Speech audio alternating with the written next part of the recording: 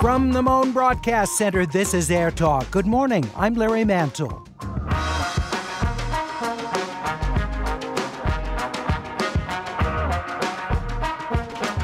Life in Southern California is dramatically different than it was just before the weekend. Schools are closed. Restaurants, bars, and theaters are closing or dramatically changing their practices. Churches and synagogues canceled or downsized services, and employers are encouraging staff to work from home. It's unlike anything we've experienced in our lifetimes. We'll talk about the psychology of this dramatically different world and continue our daily Q&A with a noted epidemiologist. It's AirTalk coming up right here after NPR News on 89.3 KPCC.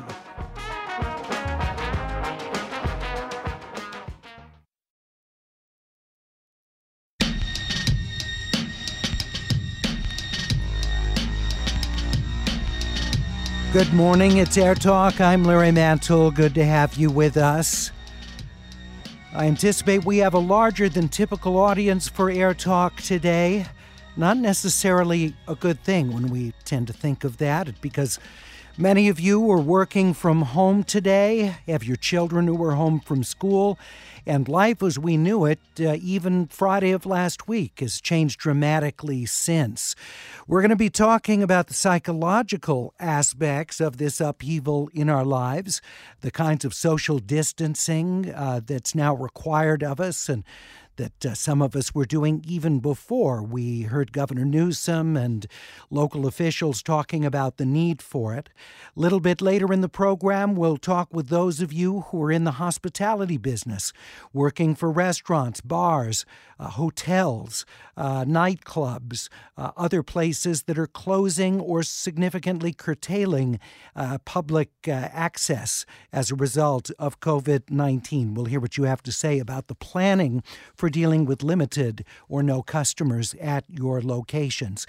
And we're continuing with our daily update on COVID-19 with an epidemiologist to answer your questions about the virus and about the public health practices that surround it. We're at 866-893-KPCC, 866-893-5722, or the AirTalk page, kpcc.org. With me is UCLA School of Public Health Professor of Medicine, Dr. Timothy Klausner. He studies applied epidemiology and the control of infectious diseases, and he frequently advises the Centers for Disease Control and Prevention, the National Institutes of Health, and the World Health Organization. Dr. Klausner, thank you for being with us today. We appreciate it very much. First of all, can you share with us just what's going on with your daily life and UCLA in the wake of all these orders that have come down? Sure. Well, the hospital systems throughout Los Angeles County have been actively preparing. They've increased their staffing and response team. There's been regular meetings for all the different divisions of the hospitals, and there's been a substantial amount of planning and preparedness activities. All right. Let's talk about some promising news. There is a vaccine that it's getting its first clinical trial in Washington State today. Can you share with us how this has been so quickly developed and what the hopes are around this first version of a vaccine? Sure, and I want to clarify one thing. This is Dr. Jeffrey Klausner. Timothy is my cousin. Oh, okay. Thank you for the correction. Our apologies. And so the vaccine was started in what's called a phase 1 safety trial. So before we make vaccines publicly available for prevention, it's very important to demonstrate they're safe, they work in an ideal situation, and then they work in the field. And those are the three different phases: safety, efficacy, and field effectiveness. And do we know how many people are going to be taking part in this trial? So usually in a safety study, it's modest, so maybe 20 people, or 2 or 3 groups of 10. And then once it's demonstrated to be safe, then it moves into the efficacy phase of, okay, do people develop the antibodies that they expect, and that may be 50 to 100 people. And then when we want to employ a large vaccine trial, then that trial will be in several hundreds. All right. Let's talk about the concerns over spread in bars, restaurants, public places, the CDC with the request that people not take part in any social gatherings of more than 50 individuals. What's the rationale for that 50-person threshold? Well, so when we respond to an epidemic, we start off with awareness, which is where we were a few weeks ago. We make people aware of how it's spread and what the concerns are in terms of the actual disease. Then we move into personal behavior change recommendations around, don't go in at work if you're sick, stay home. If you're sick, avoid sick people, protect yourself with coughing and sneezing, proper etiquette. And then the third phase is what we're in now, is this social distancing, where we try to keep people separate to reduce person-to-person transmission. And that can work by having people work at home, by reducing access to different social venues like businesses, and in some cases reducing schools. Dr. Jeffrey Klausner of UCLA School of Public Health joining us. If you have questions about COVID-19, we're at 866-893-KPECC, 866-893-5722, or our AirTalk page, kpecc.org. You can also ask a question via Twitter at AirTalk or posting on our AirTalk Facebook page, 866-893-5722. I also want to stress that we have suspended our spring member drive and our regular pledge breaks during the course of that drive because of the need to cover in depth COVID-19 and the effects on all of our lives. But I do want to stress that we still need to raise $1 million during this period of fundraising on KPCC. Now, we are only just about a third of the way there. So please, we're less than a third of the way to where we need to be. I ask you for your financial support. I won't spend much time on this because we have important information to discuss, but I do want to encourage you to please call us and make your contribution at 866-888-5722, 866-888-5722, or click and join at kpcc.org. Please support this kind of in-depth coverage of COVID-19 on AirTalk today and, of course, throughout our regular schedule here on 89.3. Once again, we're talking with epidemiologist from UCLA, Dr. Jeffrey Klausner, 866-893-5722, or the AirTalk page, kpcc.org. In people determining what sorts of interactions are safe, what should they keep in mind when going to the supermarket, going to a restaurant to do a takeout meal, getting together with friends in small groups? What sorts of things do people need to keep in mind? Well, I think the key thing is that, people need to be obviously washing their hands. They need to be practicing good etiquette in terms of coughing and sneezing. We know that the virus can last for a few hours, but just a few hours, on tables and doorknobs and chair handles, armrests, etc. So people should be wiping those down on a regular basis, particularly if they have guests or people that they haven't seen recently, with any kind of bleach type wipe or hydrogen peroxide wipe. So we know that the virus is transmitted relatively easily. It's not as easily transmitted as influenza, but definitely transmitted person to person. What's the rationale for asking people 65 and older to stay at home as much as possible? Is there any evidence that they're more likely to get the disease? We know that they can be more vulnerable because of age and particularly of their underlying conditions, but are they at any higher risk of contracting the virus? That's a good question. I mean, you're right. We've definitely seen that people who are 65 and older are much more likely to have severe consequences. So the data from China and what we're seeing in Italy is that the severe disease requiring hospitalization and ventilation is more common in those over 65. It doesn't appear that there's any difference in the ability to acquire infection. So it's just really about their immune response and their lack of immune response in people with chronic diseases, people on immune suppressive therapy, older people. That immune response does not clear the infection as it does quickly in a young person. MG writes on our AirTalk page, kpcc.org, what if one has to take a domestic flight? What do you recommend for cutting the odds of exposure through air when you're doing air travel?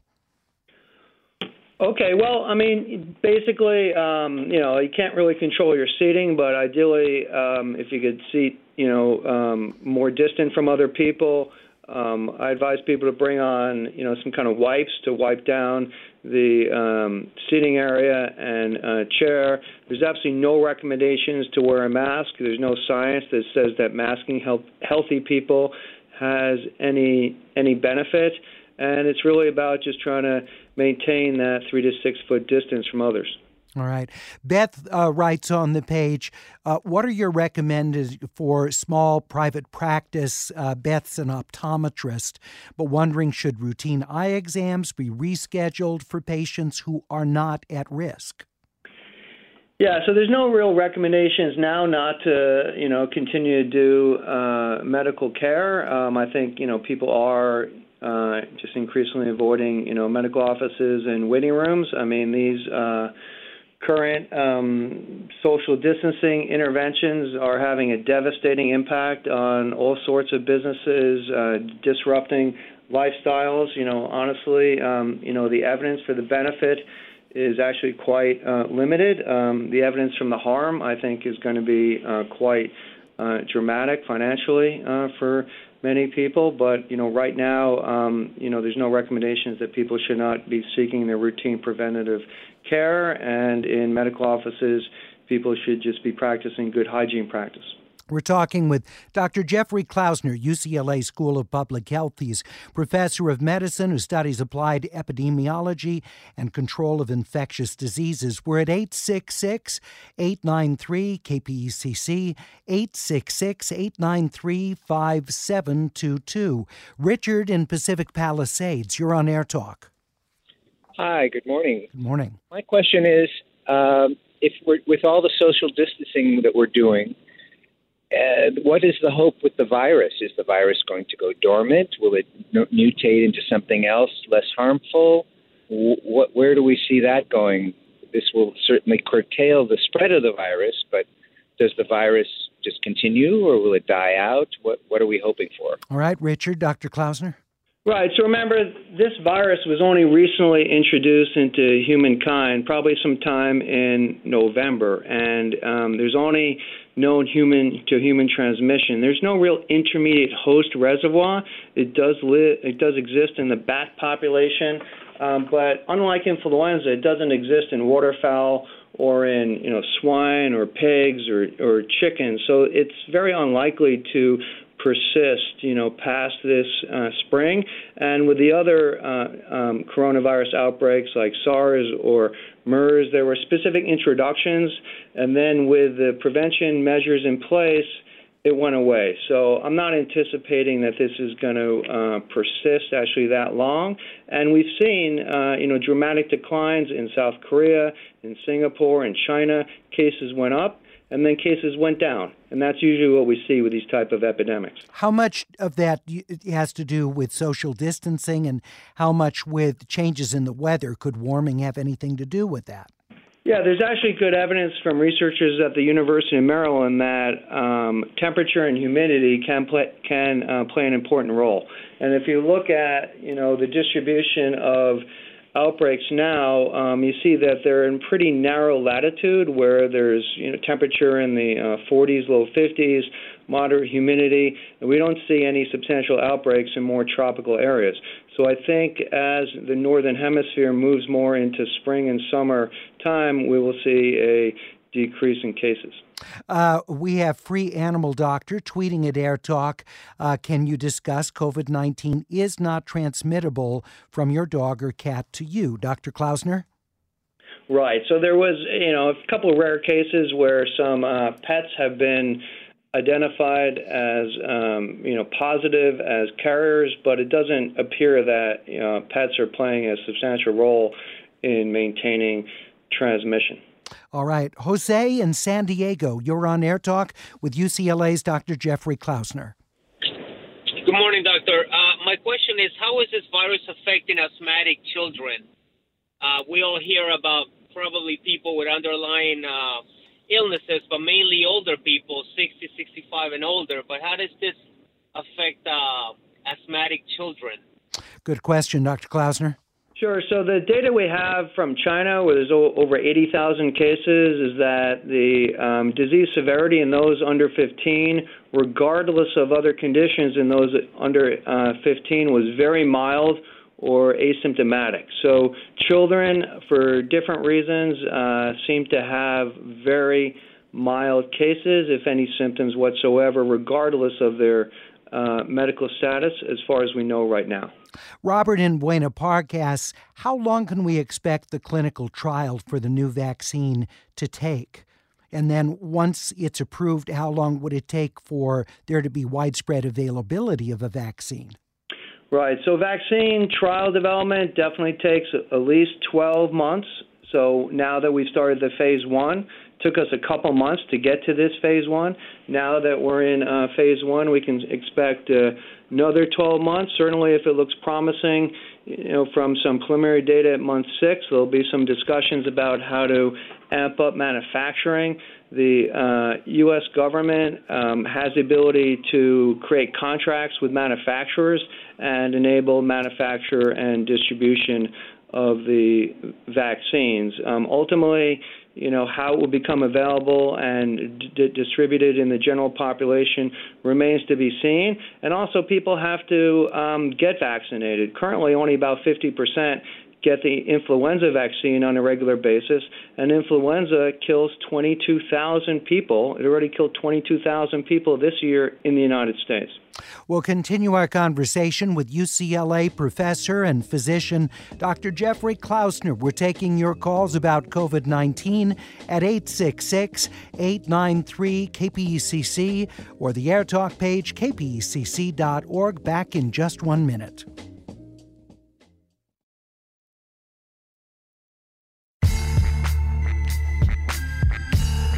Later this hour on AirTalk, the psychological factors of such a dramatic and almost overnight change in our lives. We'll be taking your calls, but first we talk about COVID-19 with epidemiologist Dr. Jeffrey Klausner of UCLA joining us. The U.S. Surgeon General said earlier today the number of coronavirus cases in the U.S.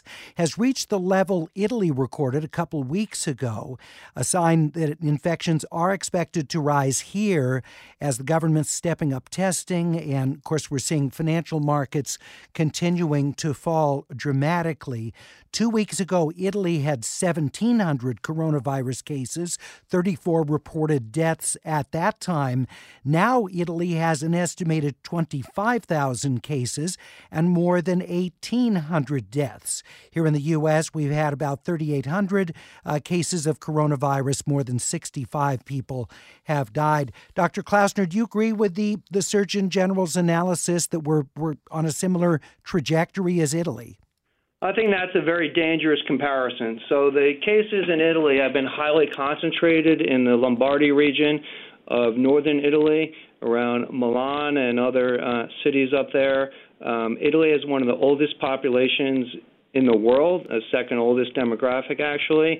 And, comparing the overall U.S. population, over 320 million, with one region in Lombardy, which, maybe is about 10 to 15 million, those are not comparable. We really need to look at what's happening locally. Each epidemic is local, so Seattle, Santa Clara County, Los Angeles County right now still only has about 69 cases and one death in a county of 10 million. So while we do expect numbers to increase as testing capacity increases and numbers will go up, comparing the United States overall with the region of Lombardy is not appropriate. Julie in Long Beach says, I'm a dental hygienist. Obviously, I work close to patients. I don't know what the recommendations are for us. Most dental offices are remaining open, but I do feel worried about going to work with patients. Dr. Klausner, any words of advice for Julie? Yeah, so right now there are no recommendations to restrict preventive care or medical practice. I think it's important for people to remember that, for otherwise young, healthy people under the age of 65, this is a mild cold, and coronaviruses are the second most common cause of cold. So symptoms are likely to be particularly not severe. What we're trying to do, or what others are trying to do with this social distancing and a lot of the panic, unfortunately, that's ensued, is protect older people and those who are vulnerable. So we can expect that younger, healthy people may get infected, but the idea is to slow down the number of new cases and protect older people who can have much more severe consequences. Dr. Klausner, we've been hearing about shortages at hospitals and not just the specimen collection kits for COVID-19 testing, but things like gloves or even masks. Do you have any updated information about the availability of those necessary supplies?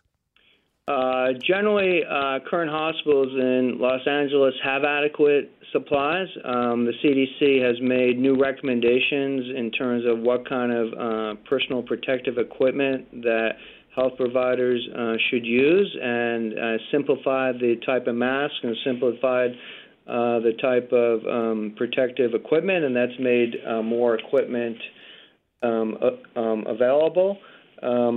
And then, supply chains are starting, and we expect the supply chains to start to come back, particularly from China, as a large proportion of the population now is going back to work as their epidemic has essentially ended.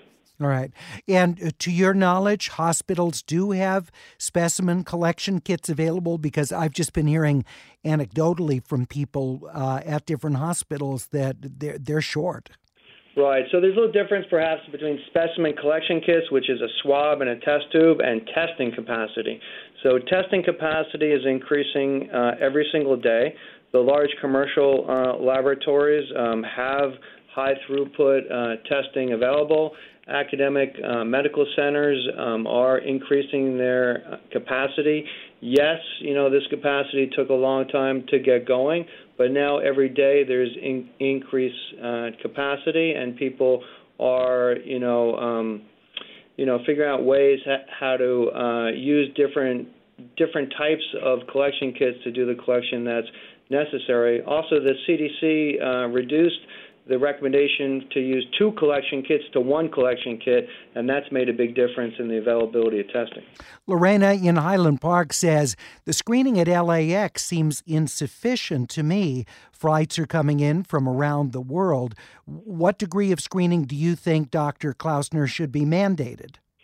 Yeah, airport screening has long been, a challenging intervention. We've all seen the, crowded lines and wonder how could social distancing be happening when people are crowded together in these multi-hour lines. So, ideally you want to do self-assessment, and if people report any fever or cough on their, airline cards before they enter, but obviously there may be some kind of underreporting there. Many cities around the world have temperature scanners. I used to live and work in South Africa, and I came into the airport on a regular basis, particularly during the swine flu epidemic. People's temperature would be automatically scanned, and a light would go off for further investigation or assessment if their temperature was elevated. So there's technology available. I really can't comment on why that technology has not been implemented. We have a listener who just posted the California Dental Association has just issued a strong recommendation to its member dentists, recommending that dentists practicing in California voluntarily suspend non-essential or non-urgent dental care for the next 14 days. We have confirmed that posting on the California Dental Association website. Again, strongly recommending California dentists voluntarily suspend non-essential or non-urgent dental care for the next 2 weeks. Dr. Jeffrey Klausner, thank you so much, sir, for being with us and answering listener questions. We appreciate it very much. My pleasure. Best of luck. Thank you. He's UCLA professor of medicine in the School of Public Health. He studies applied epidemiology and the control of infectious diseases and frequently advises the Centers for Disease Control and Prevention, the National Institutes of Health, and the World Health Organization.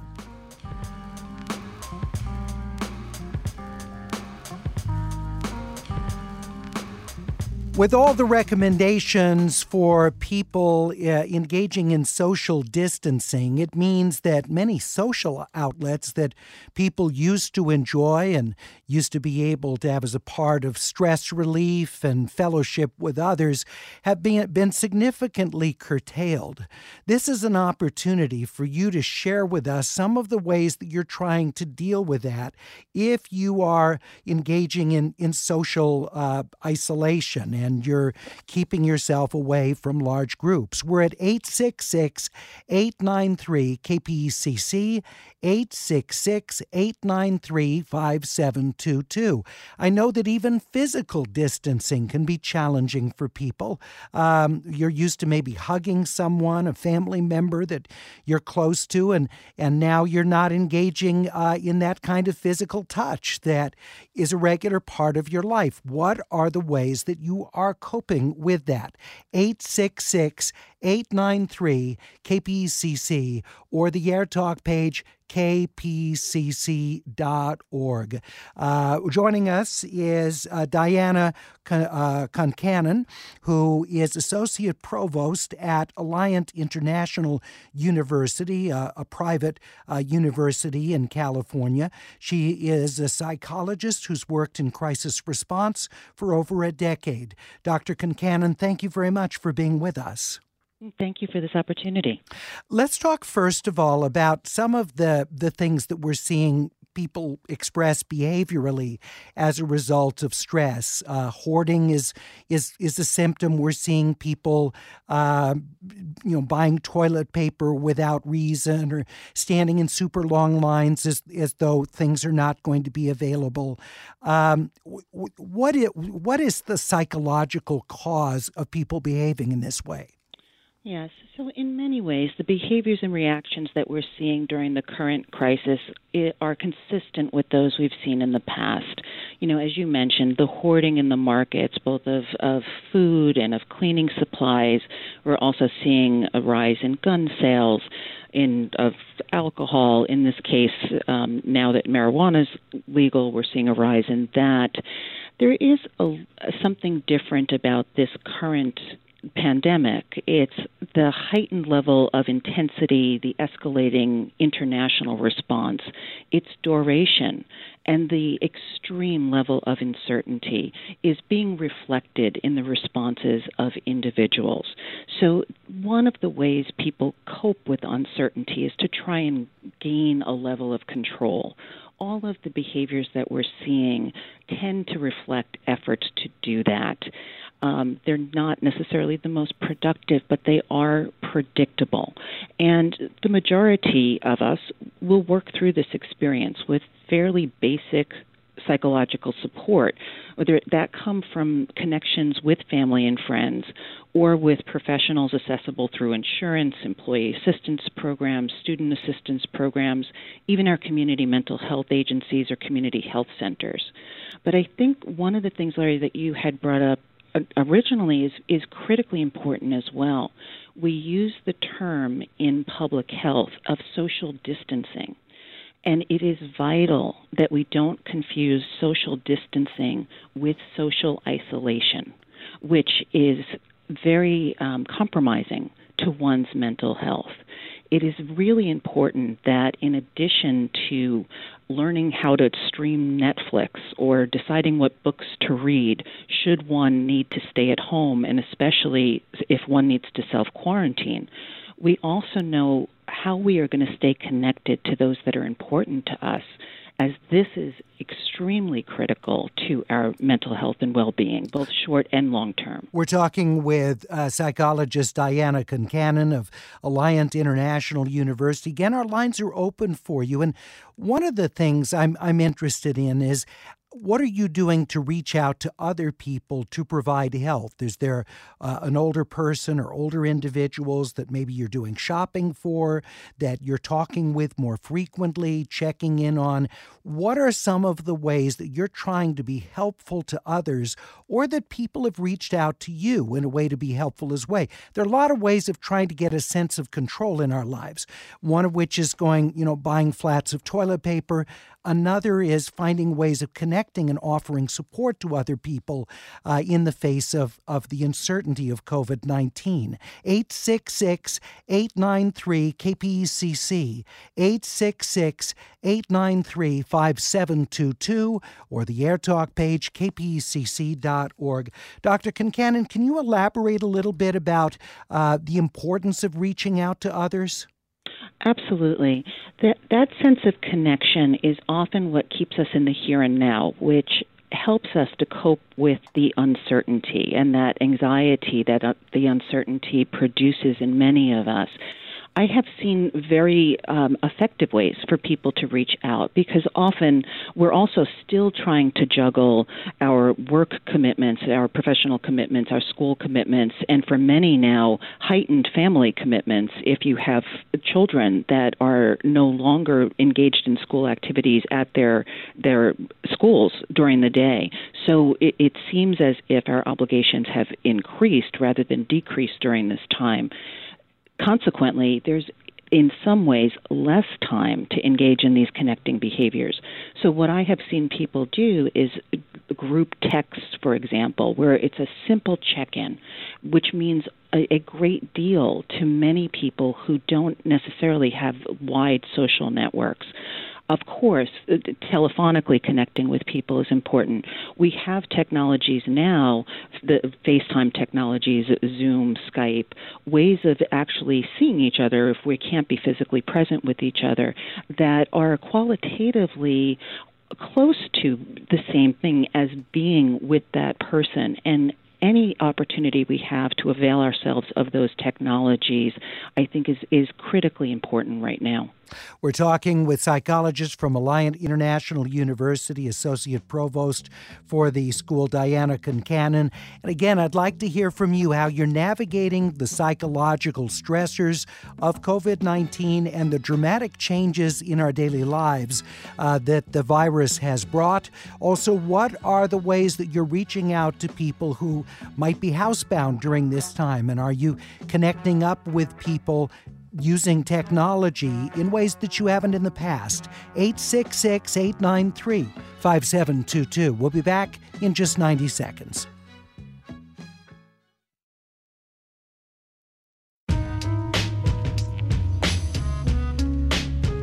We're talking about the emotional side of dealing with COVID-19 and people staying home, not going out, not physically meeting up with friends or family members, or even going into the office as previously. What are the ways that you're managing that so that you don't feel isolated from the rest of the world, and that you're not lacking in the kind of mutual support that we offer each other throughout the course of a typical day? 866-893-KPECC or the AirTalk page, kpcc.org.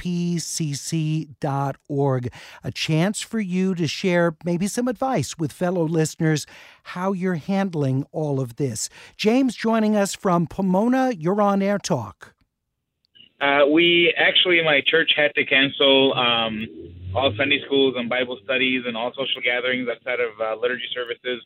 So yesterday we decided to use Zoom to catch up with our Sunday school kids and make sure they were doing fine. And it was mostly successful. We had a smaller turnout than we were hoping for, but I think they're going to tell their friends that it was a nice get-together. We can see them on camera. They can see us.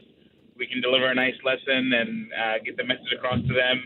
And at the same time, check on them and their parents and their families. And it was very simple. A free app like Zoom makes it very, very simple for us to still communicate with our Sunday school kids. So it worked out pretty nicely. James, do you think that for the next few weeks that's something that you'll be able to use to have a connection? Was it satisfying enough? You think people will stay with it?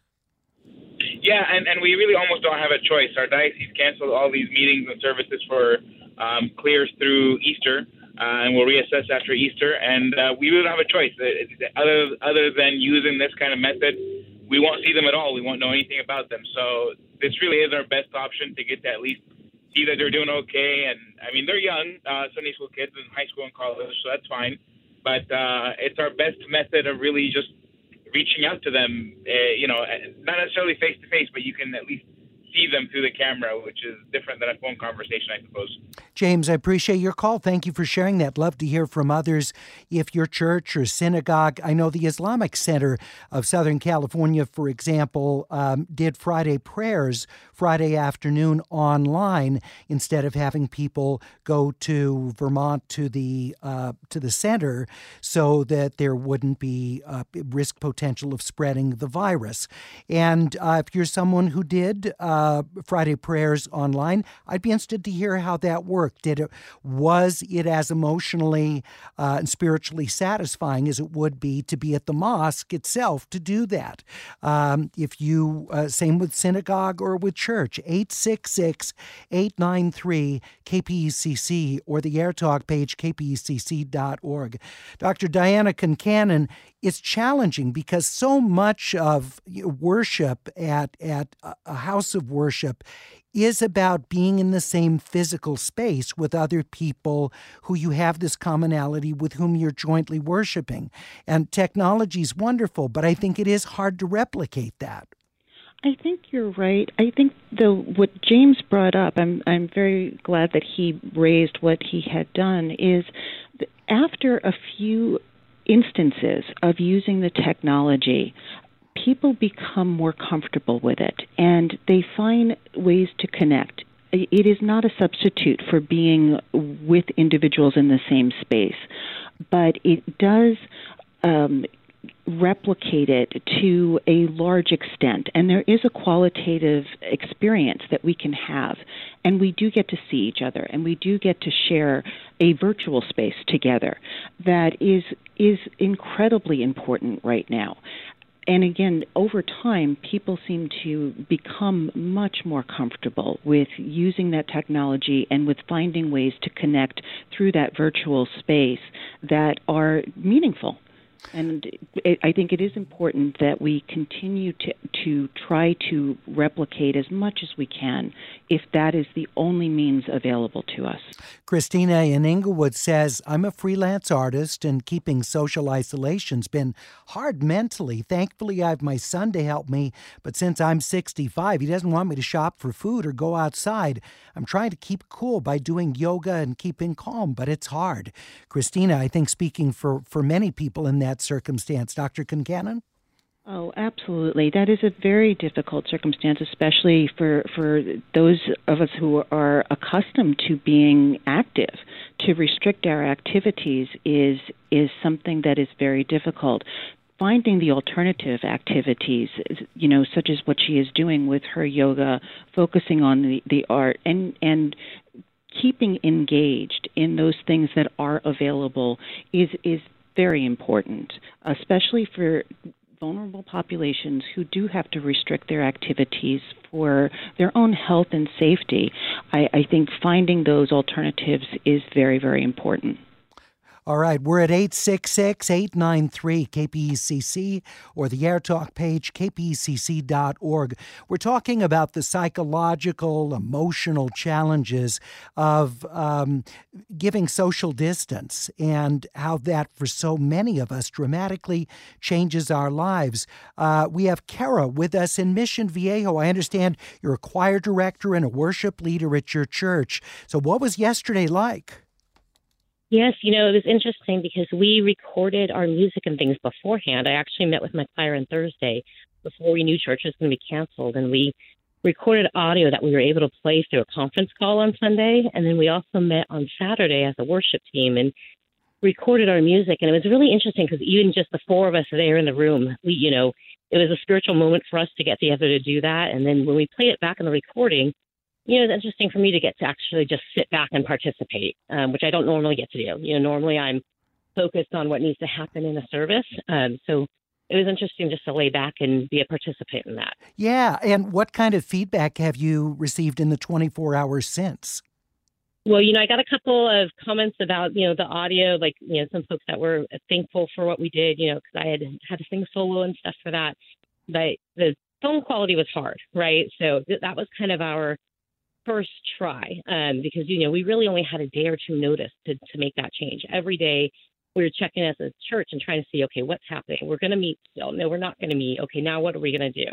So every day, and my pastor was just saying in the course of a day, everything would change. So now, our next attempts are going to be for next weekend to do some live streaming and some video to try to enhance that experience.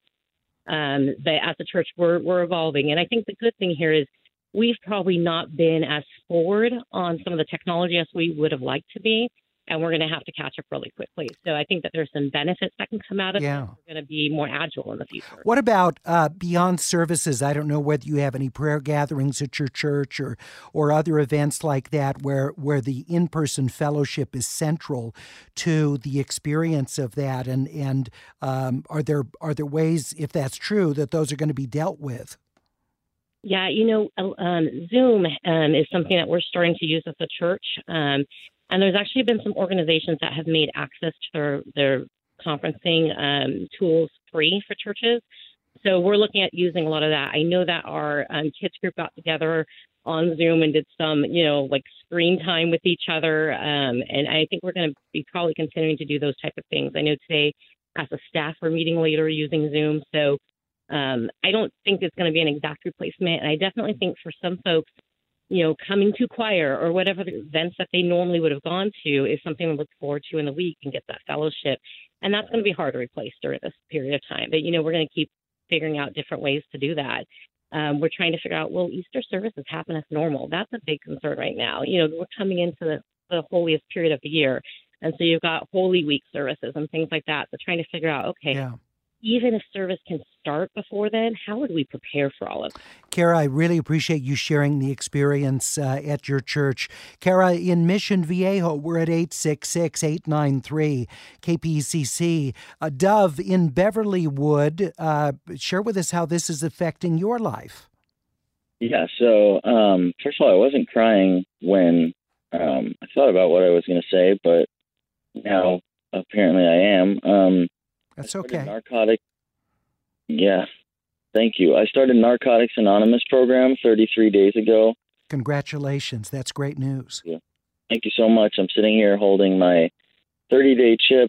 One of our issues as addicts is we isolate. We don't have communication with people. So I found that I have some amazing people who now apparently I don't get to see. Most of our meetings were canceled.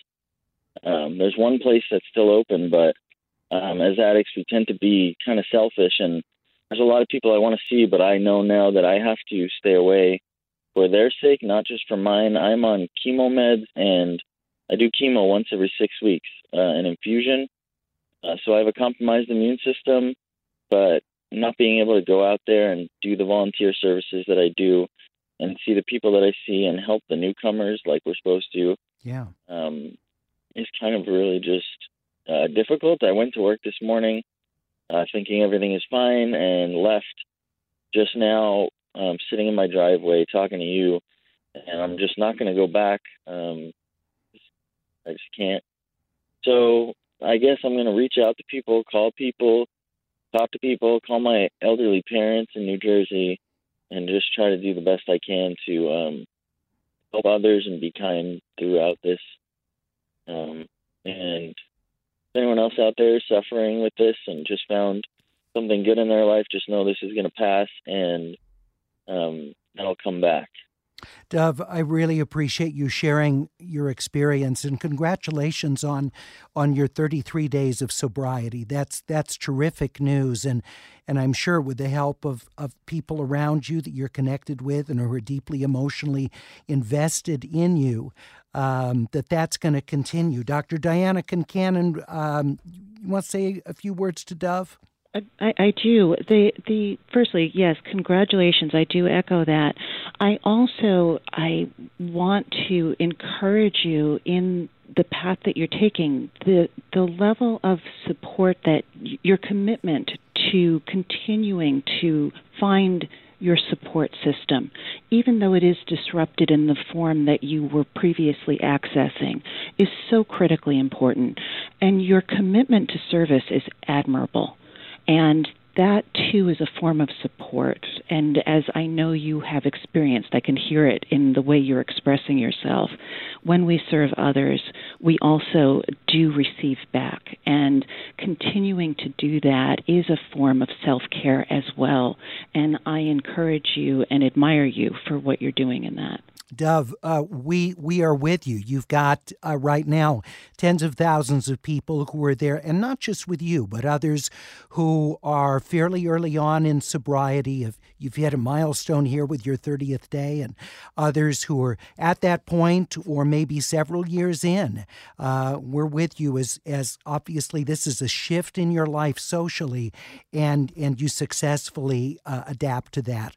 We'll take more of your calls as we continue when we talk about the psychological and the emotional aspects of changing the ways that we connect with other people. We're at 866-893-5722. We'll continue with psychologist Diana Concannon in just 1 minute.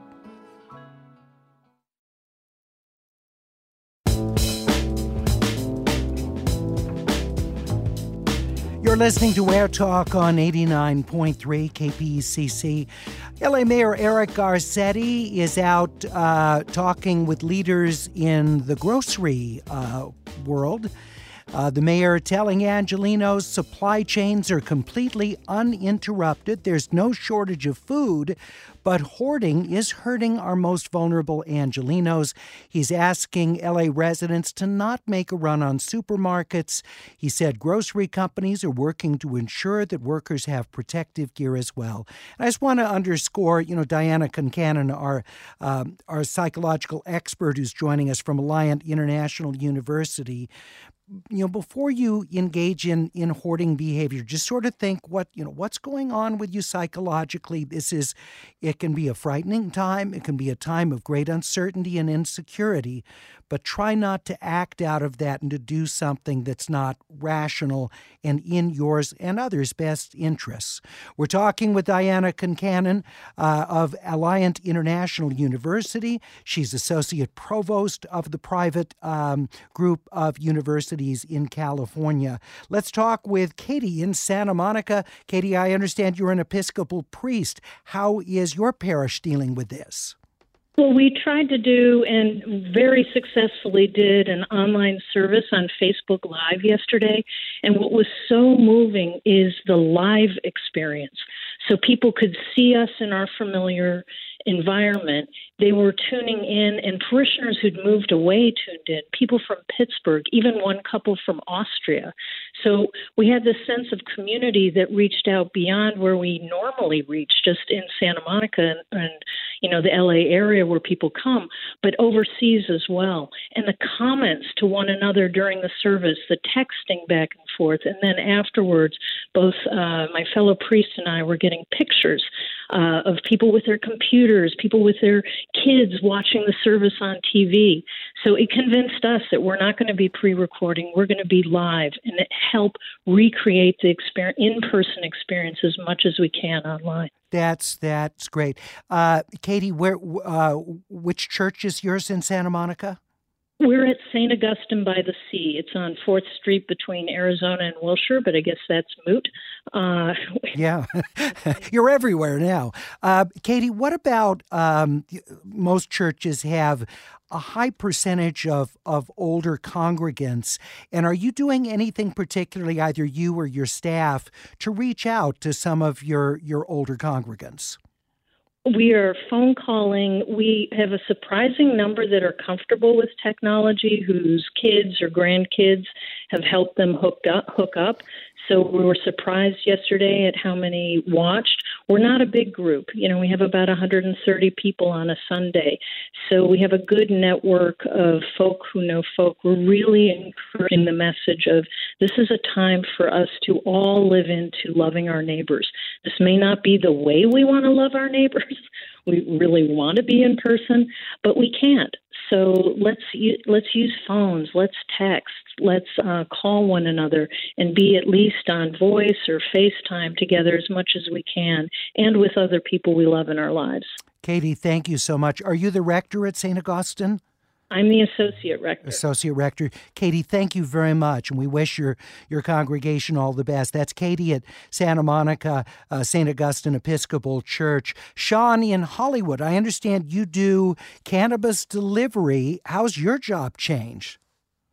Well, it's a job that should be super chill, and it's become very, very stressful because we are one of the delivery services that you can't just drop it at the door. We actually have to have a face-to-face contact with the customer because they have to sign for it legally. And so you're thinking about every time you touch their credit card and every time they touch your credit card terminal or they hand you cash, and then you go back to your car and you think, am I bringing this all into my car? And how should I sterilize my car? It's become really, really stressful. But, of course, ironically, we're busier than ever right now. I would bet. You're doing very well work-wise in that sense. Sean, I wonder, though, if what you're describing will over time become more routinized. You've got to think about all this stuff now because it's not just part of your routine. And just real quickly, Diana Kincannon, I've got 30 seconds left, but some of this stuff, the stress will ease over time, won't it? Yes, we can expect that it will ease over time.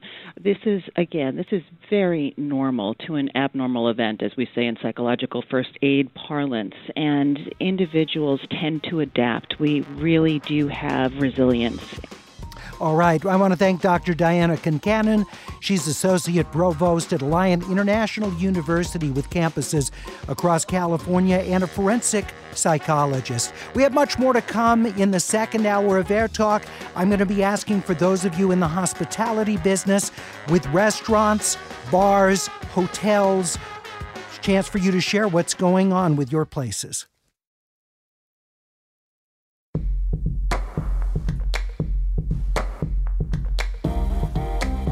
Good to have you with us this morning on Air Talk. I'm Larry Mantle. Our lives have been turned upside down in so many ways, and we're going to talk about that over the course of this hour. Later on, we'll talk about last night's Democratic candidates debate, Joe Biden and Bernie Sanders, and also talk about tomorrow's Big Four primaries that are taking place and some significant states, Florida, Illinois, Ohio, Arizona, all going to the polls. And we'll talk about the significance of the primaries that, at least for now, we're still planning to be held tomorrow. But right now, I'm asking for those of you that work in the hospitality business to join us to talk about what is happening at your business, whether it's one you own or manage or one that you work for. And my apologies, because I know today you're probably scrambling, trying to figure out what you're going to do in the wake of the new recommendations and the new Los Angeles restrictions that have gone into effect. But please, briefly, and I won't keep you on the line too long, share with me how you're dealing with it at your establishment. We're at 866-893 KPCC, 866-893-5722, or the AirTalk page, kpecc.org. Let's briefly check in on Los Angeles County Sheriff Alex Villanueva holding a news conference right now. All right, we'd asked for Air Talk listeners in the hospitality business, how are you coping with the restrictions that were just announced yesterday? Jamil in Upland, I understand you have a coffee shop. What are you doing? Well, today we actually closed down our coffee shop just as like an initial kind of reaction. We have a lot of like hourly employees, and we've seen a pretty dramatic drop off in our business over the past couple of days as people have been kind of hunkering down, getting staples. We've just really noticed a change in our business. So seeing that we have a lot of perishable products, milk is something that you can only have but for so long. We're at a really interesting balancing point of like our budget and us trying to make sure that we still have product to serve to customers. So if you're closing, are you just completely closing until further notice? Tomorrow we're going to open up for a few hours just to kind of do like some takeout only orders because that's what the CDC recommends. But I mean, we will probably be, after this moment, probably close down just indefinitely as we kind of ride out this wave. And how do you handle your food inventory if you're going to do takeout, but you don't necessarily know how many of your usual customers will take advantage of that? Well, right now, when it comes to like, thankfully, coffee, like as a specific item, it's not going to be as fresh. Like we roast every week to make sure that we have like top quality product, But I mean, once we run out of milk, we will restock milk. Like people just won't have like whole milk lattes. Sure. Like oat milk and milk alternatives, they're shelf stable. So we are actually able to have like oat milk lattes and almond milk lattes for people while we ride out some of those products. And then once we run out of coffee for a little bit, we're probably going to hold back on roasting as we kind of see what the CDC recommends. I mean, I just noticed that New York, Connecticut, and New Jersey are on lockdown. So if the same thing happens on the West Coast, it doesn't make much sense for us to continue to roast and add more inventory to our shelves and end up not being able to leave our houses and do commerce in the first place. Jamil, have you talked with your landlord about this? I don't know if you rent a space for your shop, but is that an issue potentially, making rent? Thankfully we've been pretty successful, so we should be able to ride this out for a little bit, but we have reached out to our landlord to kind of see what their response is to COVID-19. We've yet to hear a response yet, though. Okay. All right, Jamil, good to have you with us. Thanks so much. John, in the South Bay area, I understand you work with multiple restaurants in the South Bay. Please report to us what's going on with them. Yeah, so obviously we've seen a dramatic decrease in customers coming in, and we are definitely shifting more towards the delivery side of things as well as curbside pickup, which is a great thing. We also have one restaurant that the restaurant side is going to close, but it's also a fish market. So by the standards, we can still sell fresh fish as a market, which is a good sign for us, but everything else is getting shut down slowly. And as an anecdote, we rode our bikes down to Hermosa Beach Pier yesterday, and it seemed like nothing had changed. The bars and restaurants were about 50% full, but the promenade was full of people. There was everybody out. It just seemed like nothing was different.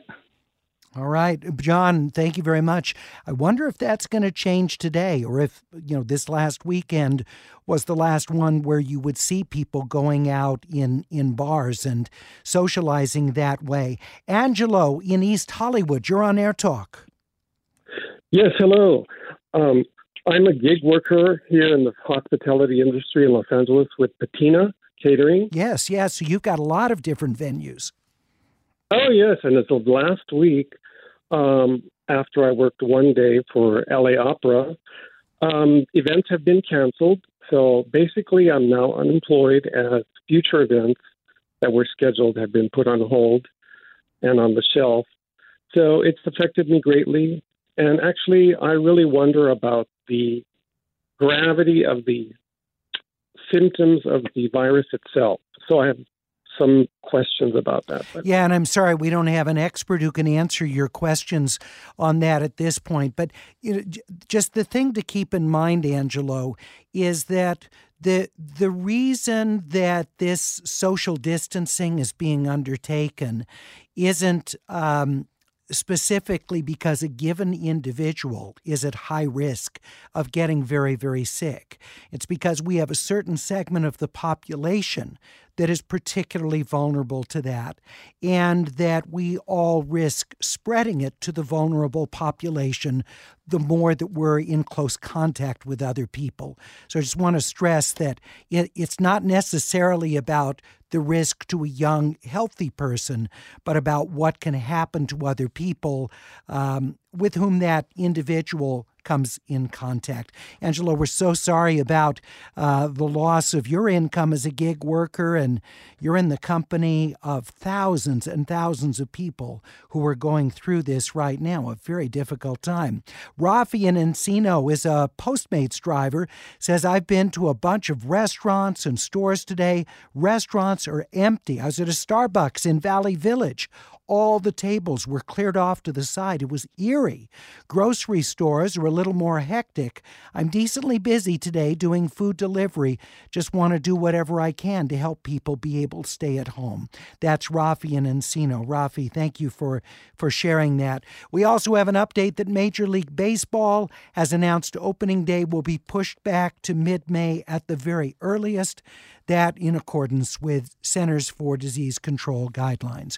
You're listening to AirTalk on 89.3 KPCC. We'll continue our conversation in just 1 minute.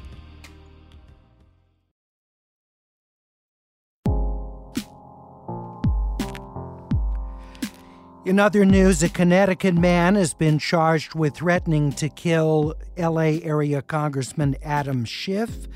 A 62-year-old man from Torrington, Connecticut, Robert M. Phelps, charged by the federal government with threatening to murder Member of Congress Adam Schiff, who represents Burbank and surrounding communities. Also, Canada has announced it will be banning entry of non-residents into the country over concerns of COVID-19. U.S. residents will be temporarily exempted, according to Canadian Prime Minister Trudeau. So Americans, U.S. residents, are temporarily being exempted, but there is a general ban of non-residents of Canada being allowed into the country because of concerns about COVID-19. We turn our attention now to older Angelenos and how they're coping with the dramatic change in life because of the CDC's recommendations that Americans age 65 and older distance themselves socially so that they lessen the chance of being exposed to COVID-19. We know that being older, as well as having underlying physical conditions, puts someone at higher risk from COVID-19 exposure. With us is Dr. Lisa Gibbs, clinical professor of family medicine and chief of geriatrics and gerontology at the UC Irvine School of Medicine. Dr. Gibbs, we appreciate your being with us. Thank you. Happy to be here to talk with you and your listeners. For many older people who have very active lives, I mean, my mom is one of these. She's out every day doing volunteer work, serving on boards, getting together with groups of friends and people with whom she's working on projects. And there are so many seniors today who live lives like that. And this is going to be a dramatic change. What general advice do you have for those individuals whose lives are going to slow considerably? Right, you're right. This is a huge dramatic shift for all of us, and especially our seniors who were especially encouraging to stay at home. I think that, in the short term, it's especially critical, though, that we realize that to maintain our public safety in the most optimal way, we have to realize that at least for the next couple of weeks and maybe longer, we really do need to hunker down. But there are other ways, I think, to stay in contact with folks, and this is really the time to maximize, our digital abilities, our computers, our telephones, our audiovisual capabilities. So even if people such as your mom that are volunteering, instead maybe finding a way to volunteer by reaching out by telephone instead of in person. All right. And what advice do you have to us who have older people who are close to us, important to us, family members or friends? What are some of the ways, short of being in close quarters with them, that we can provide social connection? Well, I think that number one, I would encourage folks to know how they will maintain access with their medical providers. And again, if we don't have audiovisual capabilities or FaceTime or something of the like, a telephone is always something we can use. A lot of the healthcare facilities now are converting the inpatient visits or in-person visits into telephone visits. So number one, access to medical care is paramount, and I would advise seniors to make sure that they do not wait to the last minute to reorder medications. It would be ideal to have at least the next month's supply on hand, and to be prepared to have enough food and staples at least for the next couple of weeks. I think the whole idea for social distancing is very important to curb the spread in the community, as you know. But we also need to make sure that doesn't mean social isolation, and there's a big difference. So this is the time to really understand how to make contact and maintain human contact without actually seeing people in person.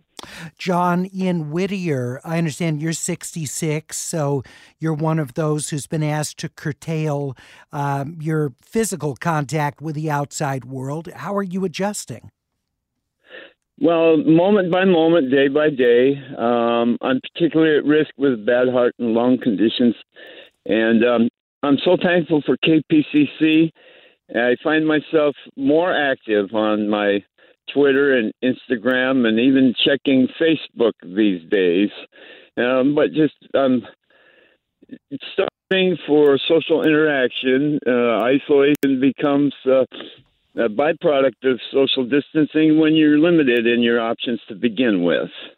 It's a very good point. And John, do you have friends with whom you can? It sounds like you're mentioning Facebook and Twitter. You do have ways of doing that. But are your friends who are in your age group, are they also hunkering down somewhat?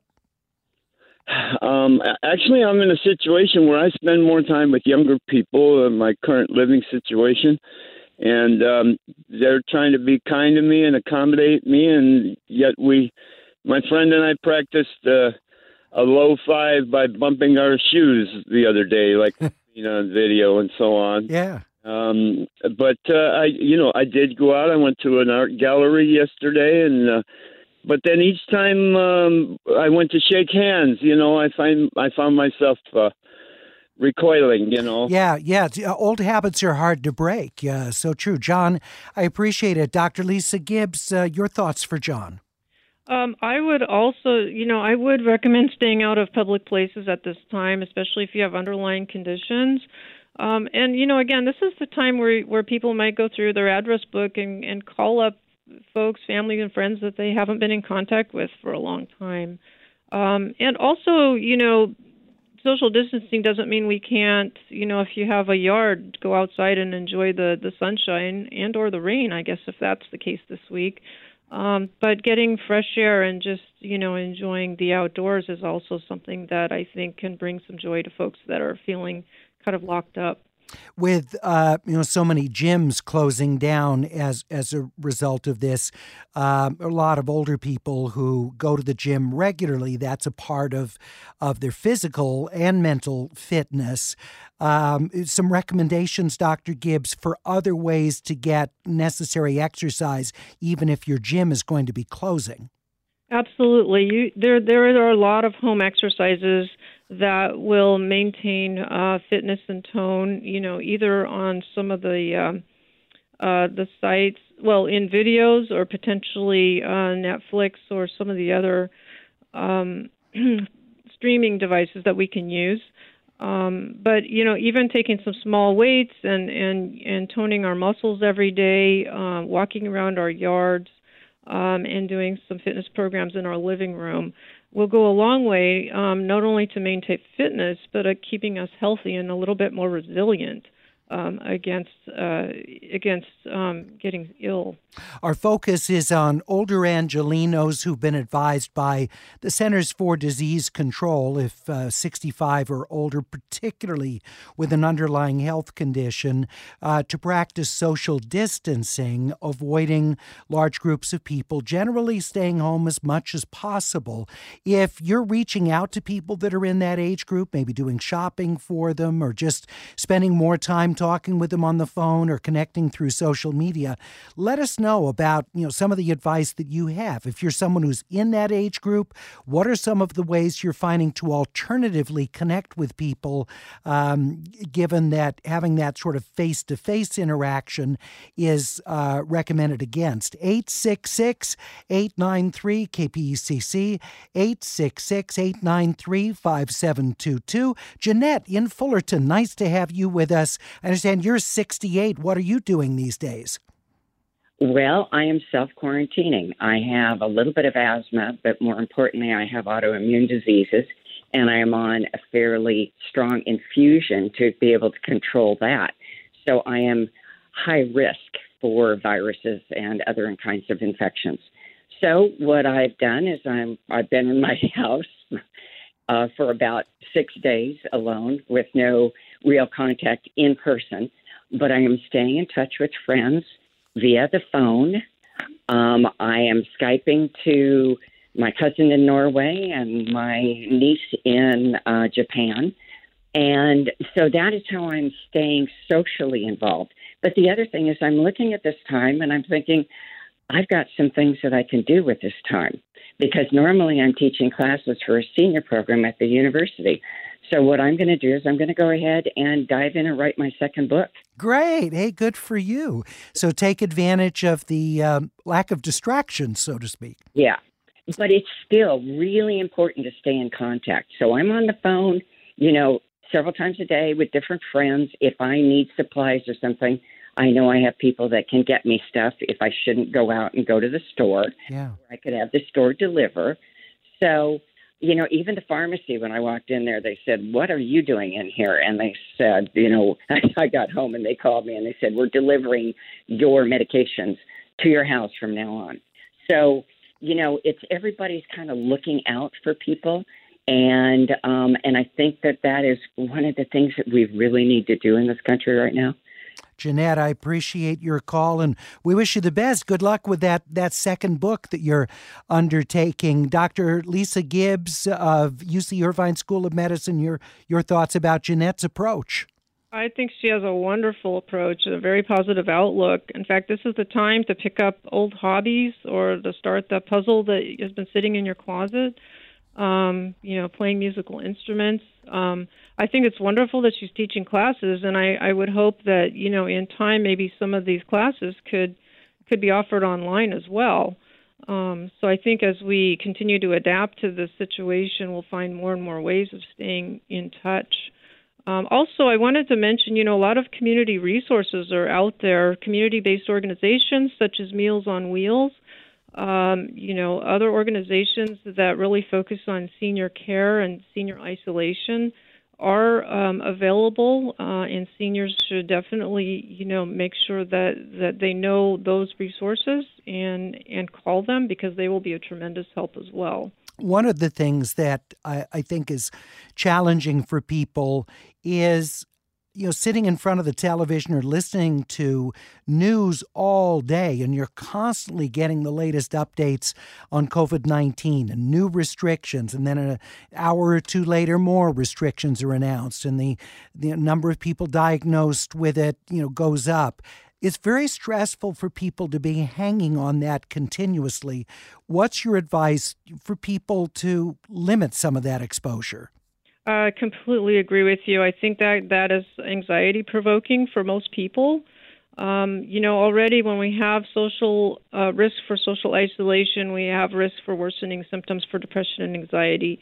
And so I wholeheartedly agree that people should not be listening to the news 24/7. And instead, I would have a trusted source, which could be, your city government, your county government, maybe just check in once or twice a day to see if there are any changes.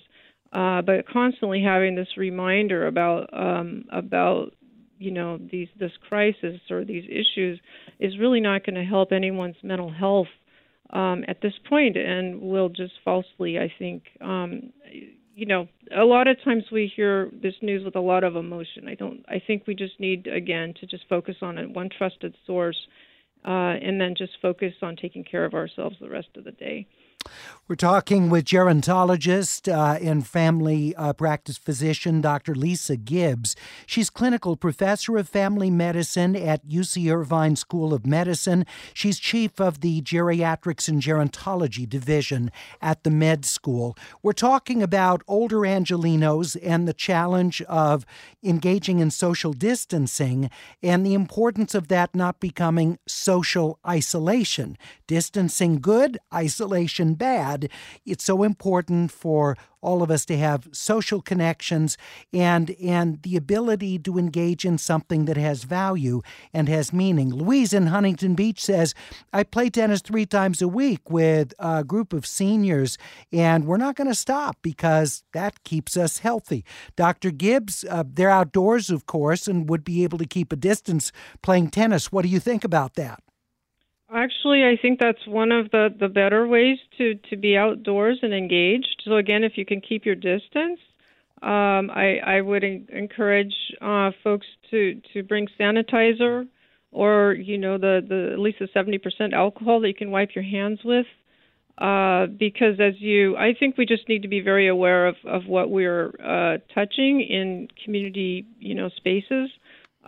Such as the doors to the tennis courts. I would certainly use sanitizer, when I came back into my car and into my house.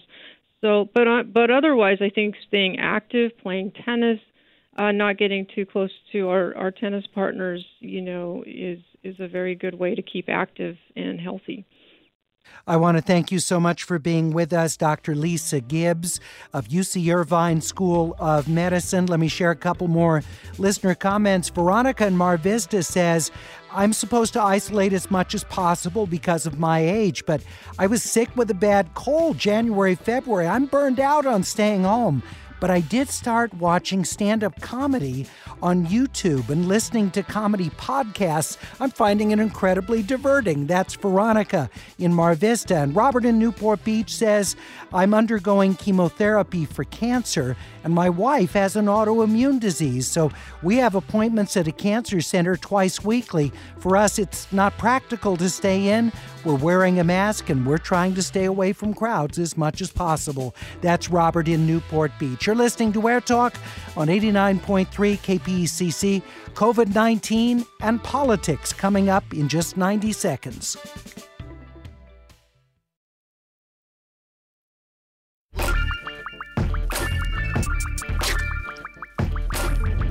Good to have you with us on AirTalk. I'm Larry Mantle. If you're a parent of a school-age kid, your life has changed dramatically, I'm sure, with having your children at home.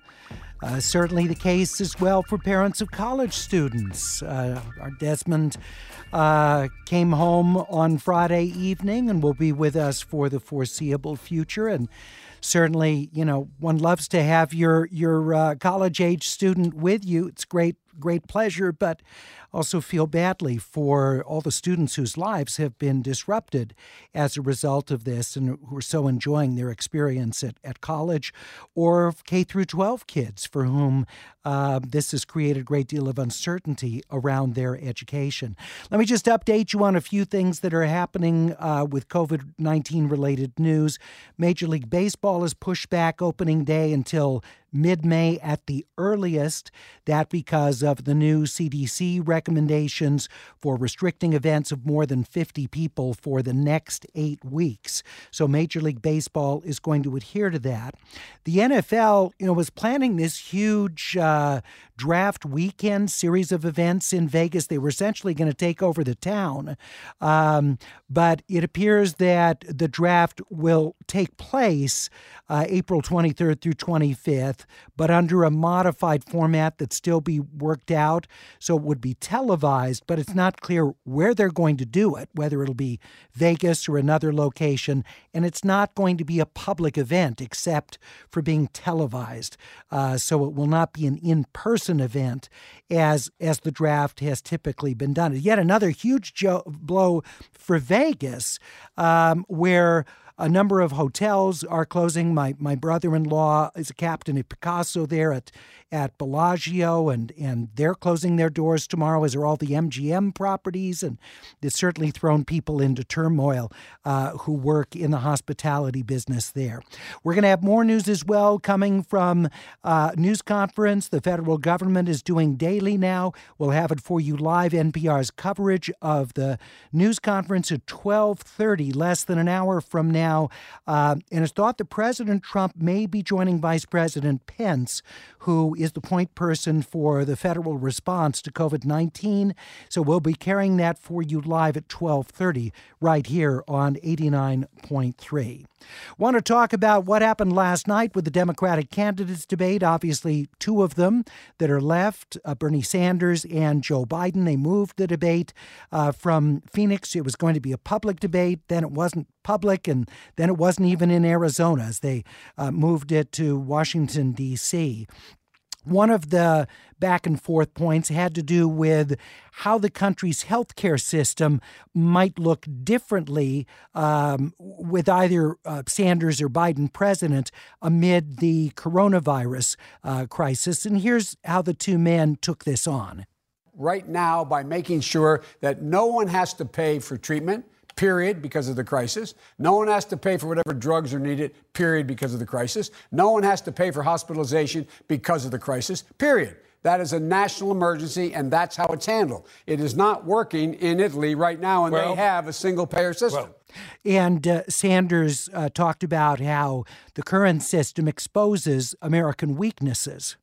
We got thousands of private insurance plans. That is not a system that is prepared to provide health care to all people.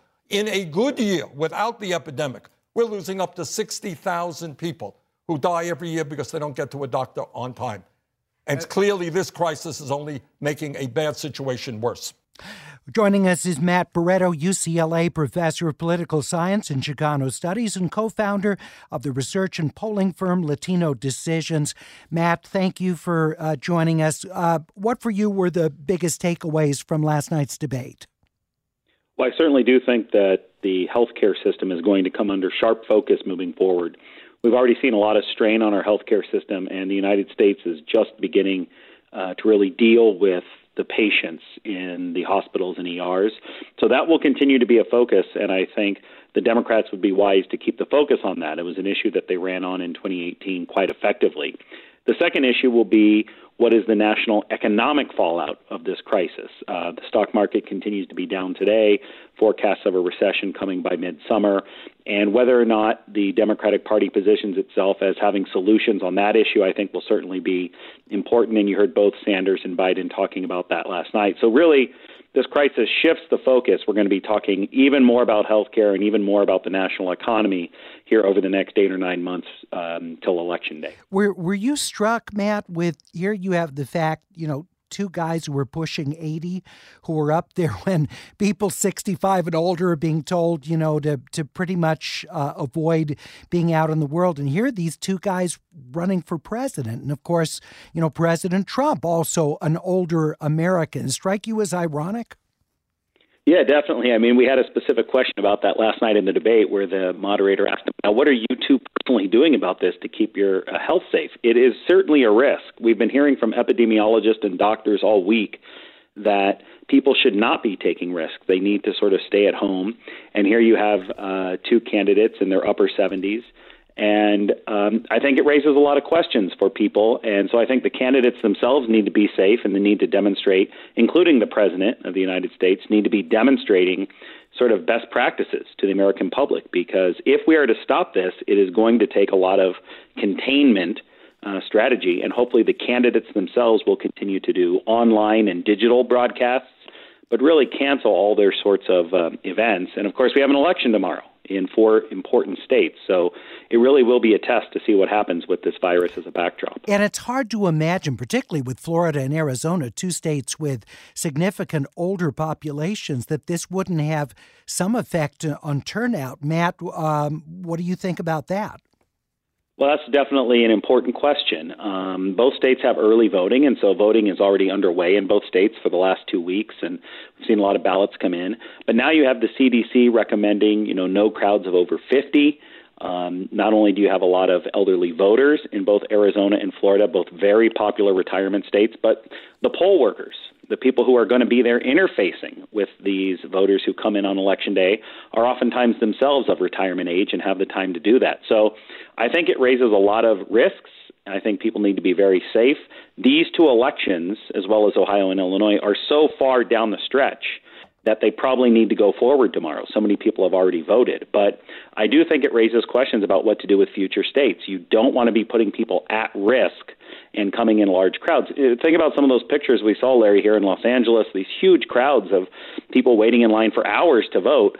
You really don't want to have that situation against this backdrop of a health pandemic. All right, we're talking with UCLA Professor of Political Science Matt Barreto. We also welcome to AirTalk longtime Republican political consultant based in Denver, Dick Wadhams. He was the chairman of Colorado's Republican Party from 2007 to 2011. Dick, it's great to have you with us today. Thank you, Larry. Nice to be with you. Let me start with you. First of all, the effect of, in the midst of COVID-19, having these 4 primaries tomorrow. How do you think it'll play out? Well, I agree with Matt. I think they have to go forward with the primaries. I don't think the results will be any different than what we've seen the past couple of weeks. I think Biden is going to continue to roll up his delegate majorities and put a lock on this nomination. But I think last night at the debate, hopes that it would be a kumbaya moment with Biden from Senator Sanders, that he would basically kind of buckle under and accept the reality of a Biden nomination and kind of roll his campaign into the Biden operation. I think didn't happen. And I think that Sanders indicated last night he's going to continue to push Biden to the left. And frankly, I think Biden is pretty compliant. He wants to go there so he can keep Sanders on the sideline in terms of really trying to win this nomination from this point forward.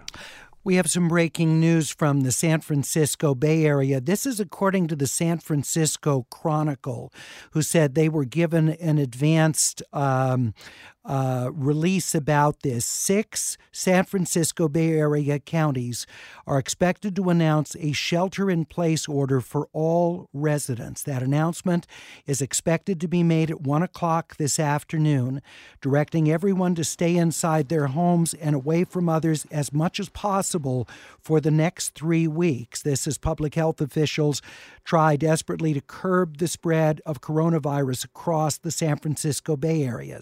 Again, this is according to the San Francisco Chronicle, that there's an expected 1 o'clock announcement of this. And apparently there was an embargo on it that was, according to the Chronicle, broken by a San Francisco area television station. The counties involved are San Francisco, Santa Clara, San Mateo, Marin, Contra Costa, and Alameda counties. Now, that's 6.7 million people in the San Francisco Bay Area. So again, this coming at this point from the San Francisco Chronicle. We have not seen this story move yet on the Associated Press. We'll be keeping you alerted to this as details continue.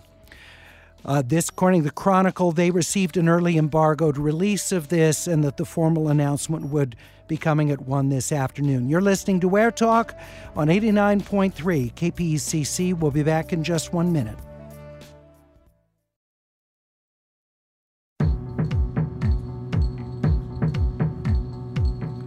You're listening to AirTalk on 89.3 KPECC. I'm Larry Mantle. We're talking about COVID-19 and its effect on politics. We're talking with Republican political consultant Dick Wadhams, who's based in Denver, and UCLA political scientist Professor Matt Barreto with us as well. We're talking about the effects of COVID-19 on the political process. Matt, were you surprised that there wasn't more alignment between the two candidates at last night's debate and that Bernie Sanders was as confrontational with Joe Biden as he was? Well, I think it was an interesting debate because there was no audience and there were no other candidates. So we really got to see the two candidates go toe-to-toe with each other, and that provided more opportunity for them to just discuss and debate each other.